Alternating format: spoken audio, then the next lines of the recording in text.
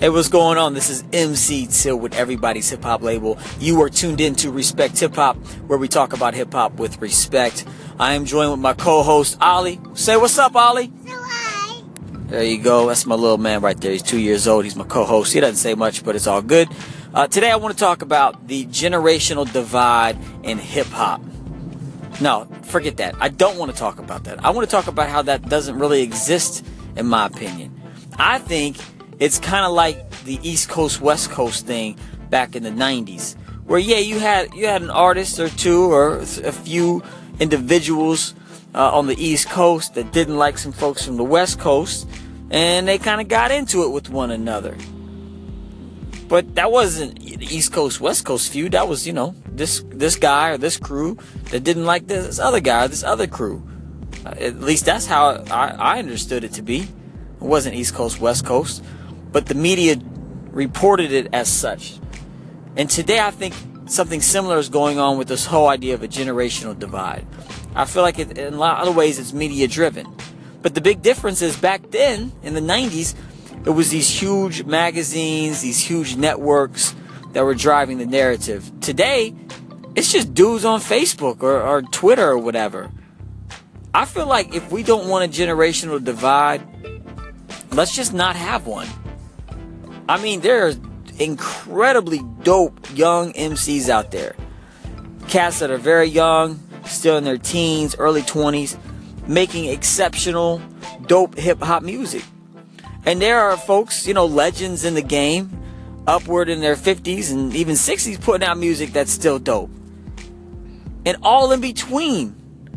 Like, there's just so much good hip-hop music coming out right now. And there's younger cats who are appreciating hip-hop music from the 90s or even the 80s.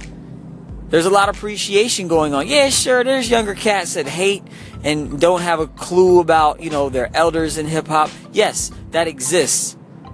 But what also exists are young people who are learners, who are students, rather, of the culture, and are learning as much as they can and are taking their craft seriously. And taking the idea of respecting the elders in hip-hop seriously. These people exist. These young people exist. They're out there. They're putting out good music. They're putting out great vibes. They're respecting the tradition of the culture. Let's celebrate that and focus on that. That's what I choose. If young cats want to spout off and say this and that about their elders and disrespect hip-hop, so be it. That's their right. I don't agree with it.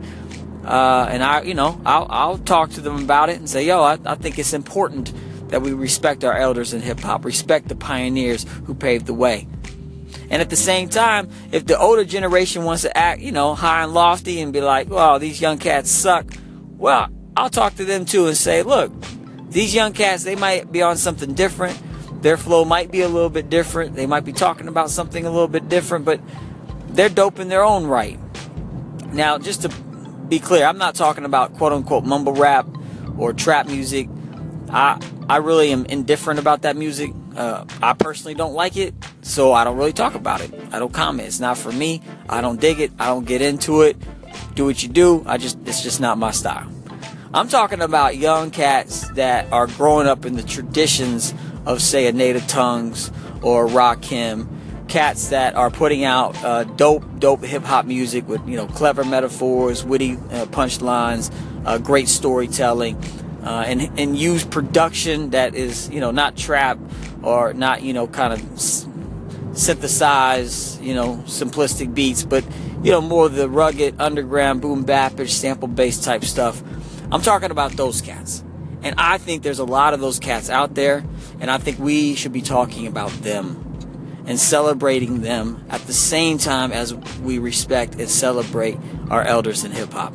That's how I feel about the generational gap. I don't really see it personally. I mean, I know it exists. I know people complain, and I know there's a problem. But I feel like to be part of the solution, we should just look to the people on both sides and all in the middle that are respecting hip-hop and trying to advance it and preserve it. That's what we try to do with Everybody's Hip Hop. If you want to join us, just head on over to everybody'shiphop.com. You can also go to mctill.com. That's mctill.com.